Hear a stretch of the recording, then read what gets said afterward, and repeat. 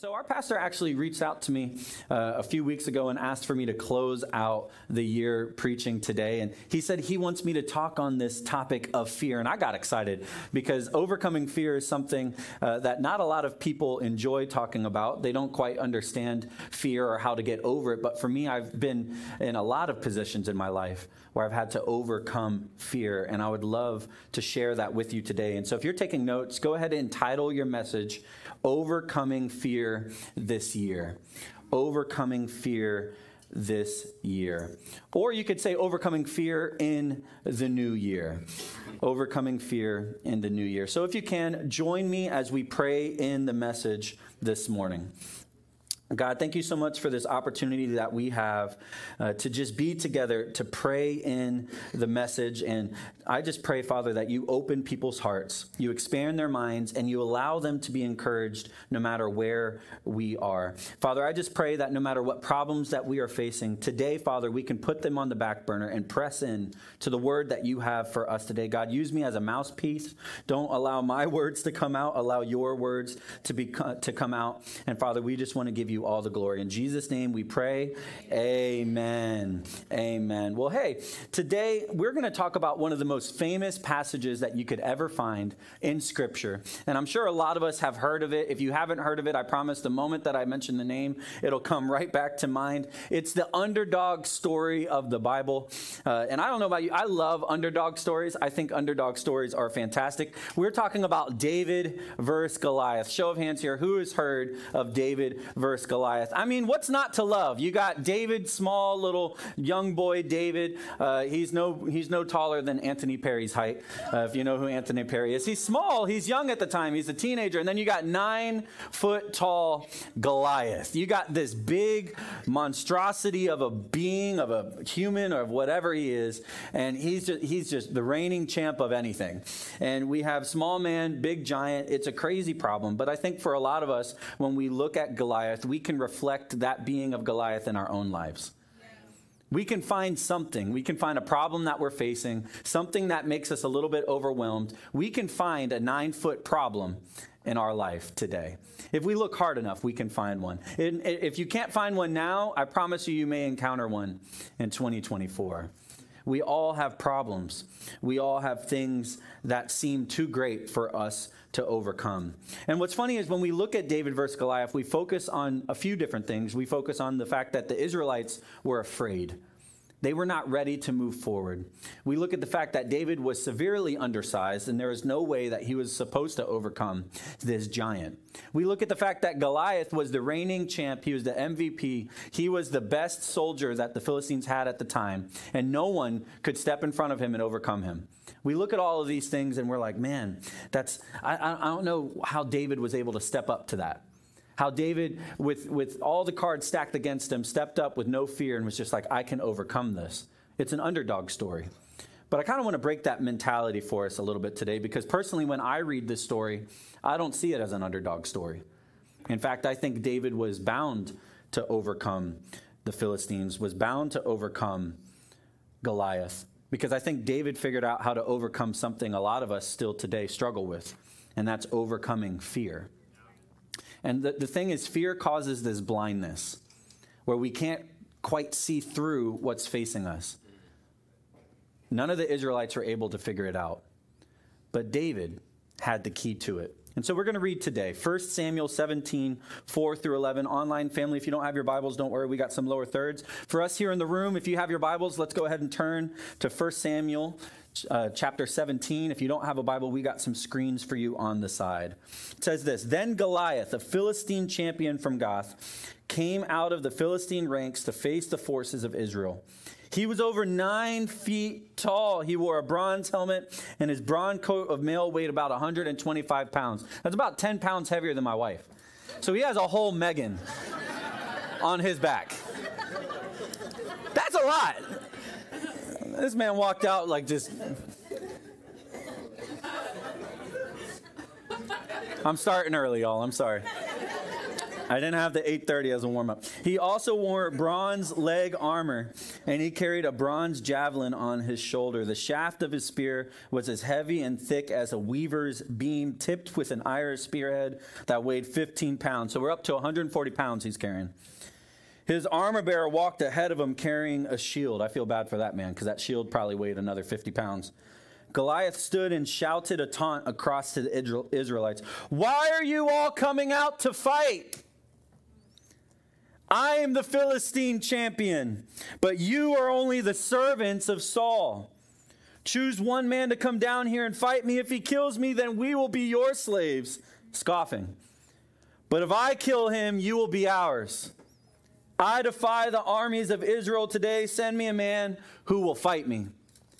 Our problems do the same thing, right? They shout at us. They taunt us. They yell at us. They instill fear. It's like par for the course. When Saul and the Israelites heard this, they were excited. No, they were terrified and deeply shaken. I love this, because here we are. We're staring down Goliath. And how does this Israelite army respond? Were they excited, y'all? No. Did they press ahead? Did they dive head first? Did they all start running down? No. Were they even ready to attack? No. They were terrified, deeply shaken. Hey, don't feel bad. I would be too. Snap. If I was in the Israelite army and I saw a 9-foot behemoth walking out with all this gear on, with my wife on his back, I'm like, that man is a champion. I can't face that. Think about that. We're over here like, David killed him. No, we don't know that yet. I'd be afraid. You'd be too. Don't look at the Bible and say, "Oh, how could you be afraid, Israelites? You had the Lord your God." No. That's scary. Think about that. Yeah, come on. All of us face problems and we look at it and we get afraid. Yeah. The Lord's on our side. We know that. Right. But we still get afraid. We still look at it and say, "Man, I don't think I can overcome that." Right. It's just so big.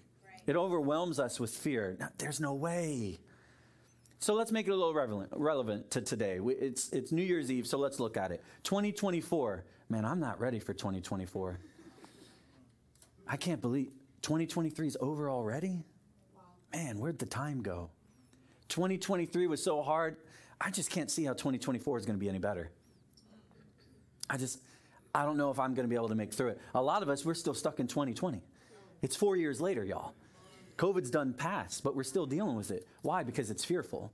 Right. We're stuck in this feeling of fear. We can't seem to press ahead. Goliath is a big unknown for the Israelite army. How are they going to overcome him? Goliath's name literally means big problem, big enemy. Wow. That's literally what his name means. We all have a Goliath in our life. And we're wondering, how are we going to make it into a new year if we didn't even really get through 2023 all that well? How are we going to do it? But what I love about this is we see David step up to the plate. We're going to continue reading 1 Samuel 17. We're going to start in verse 16. It says, "For 40 days, every morning and evening, the Philistine champion strutted in front of the Israelite army." 40 days, y'all. They stuck just right there. That's like middle of November, Thanksgiving time to today. They did nothing. One day Jesse said to David, "Take this basket of roasted grain and these 10 loaves of bread and carry them quickly to your brothers and give these 10 cuts of cheese to their champion. See how your brothers are getting along and bring back a report on how they are doing." David's brothers were with Saul and the Israelite army at the valley of Elah, fighting against the Philistines. Well, a lot of us know now that they weren't fighting.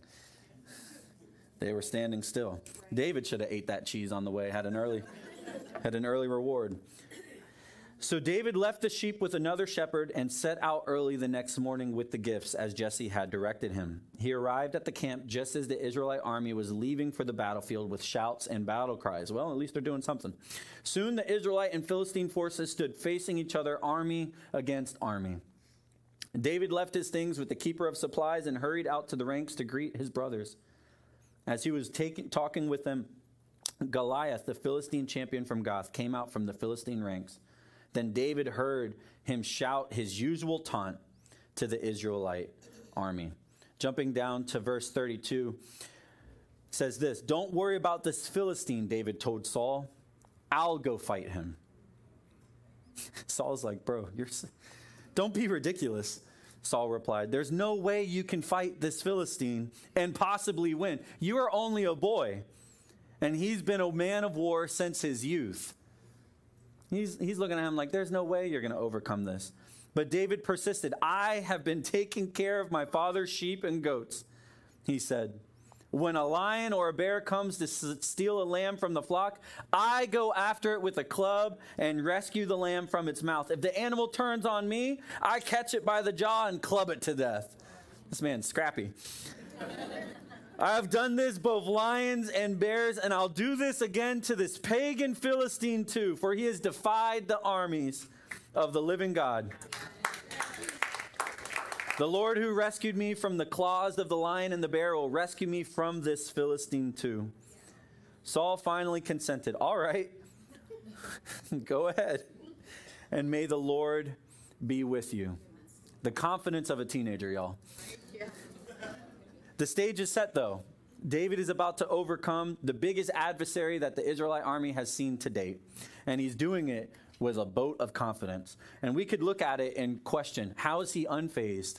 How is he undeterred? How is there zero fear in his voice? He's being told by the king, you can't take him. And he's like, bro, no, I got this. How? Well, because he's mastered something that no one else has ever been able to do. And that's the ability to overcome fear. So what I want to do is give you 3 ways that you can overcome fear this year. Number 1, if you're taking notes, it's to prepare. It's to prepare.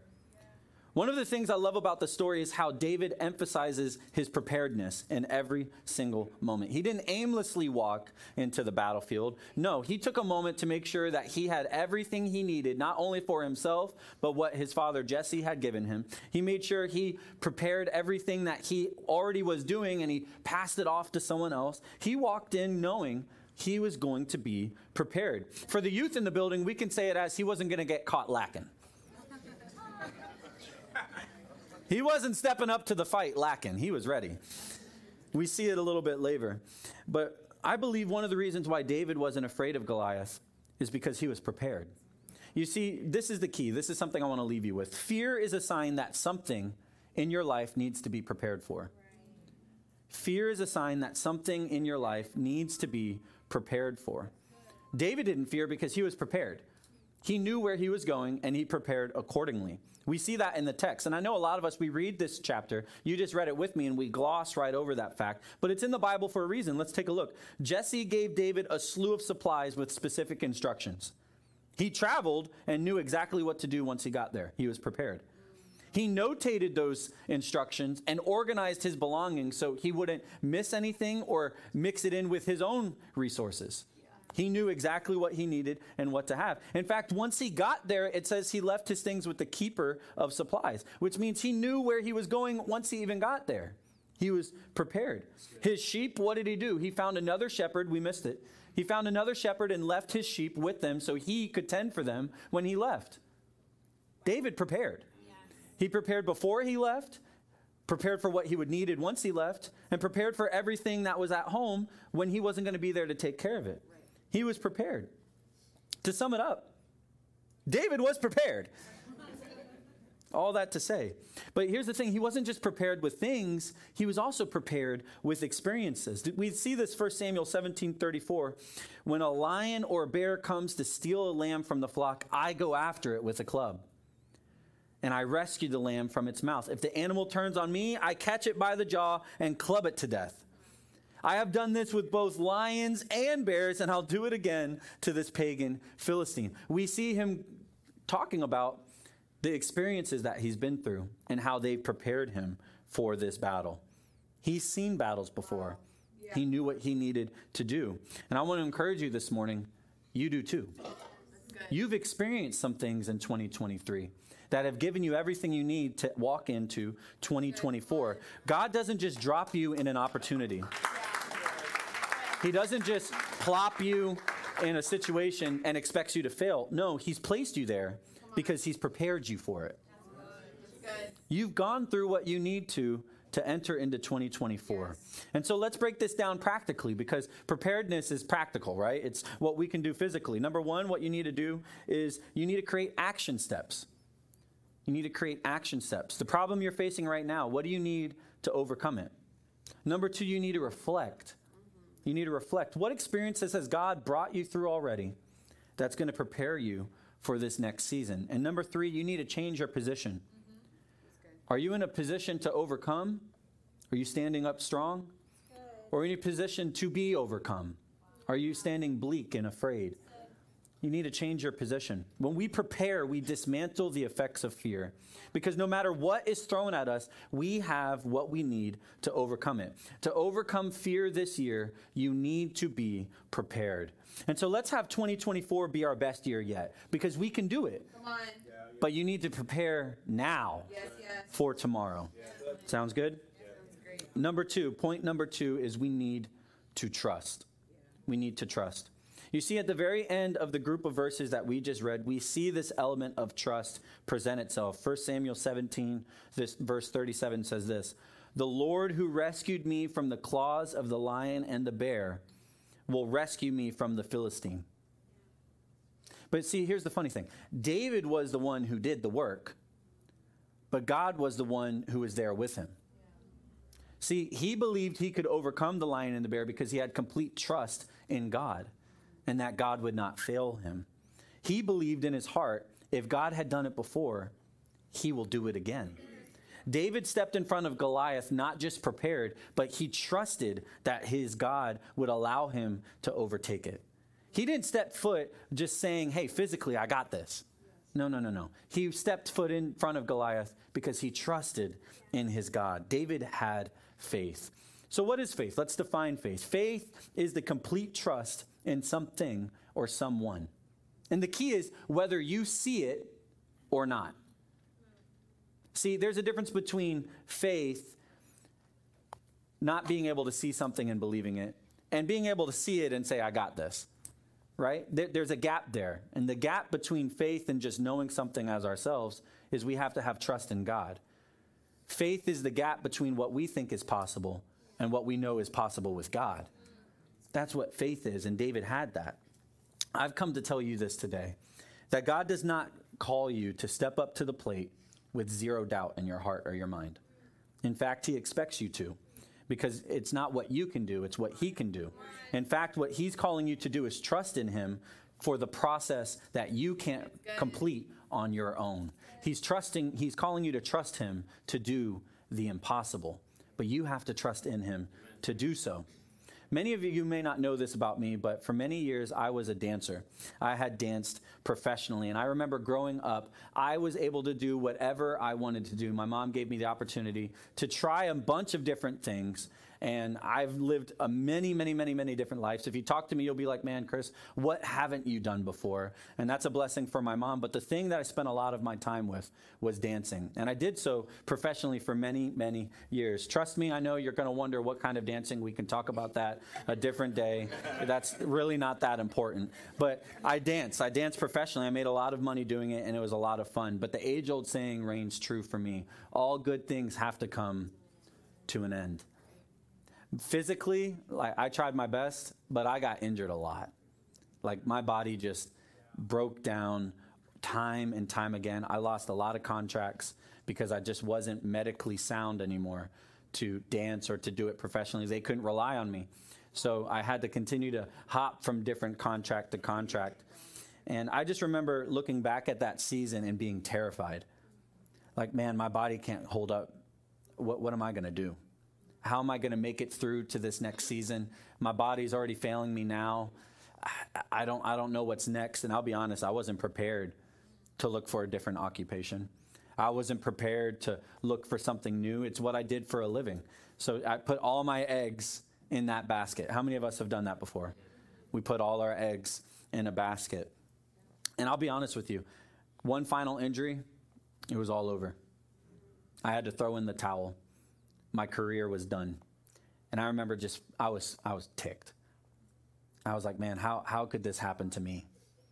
I've prepared so much for my life. This is what I was going to do. Now I'm left with nothing. And so I remember walking into church that Sunday and just feeling like God was telling me, I need you to trust in me. You don't see it, but I do. I still have great plans for you. And I know a lot of you may be feeling that today. You're not seeing the next step. You're not seeing the tomorrow. But I need you to trust that God does. God sees that next step. So after my dance career was over, I decided to go back to school. I went to college for biblical studies and life application. I started serving more at church because, well, now I had the time to. I wasn't touring. And now I get to share this story with you today as a pastor here at Highlight Church.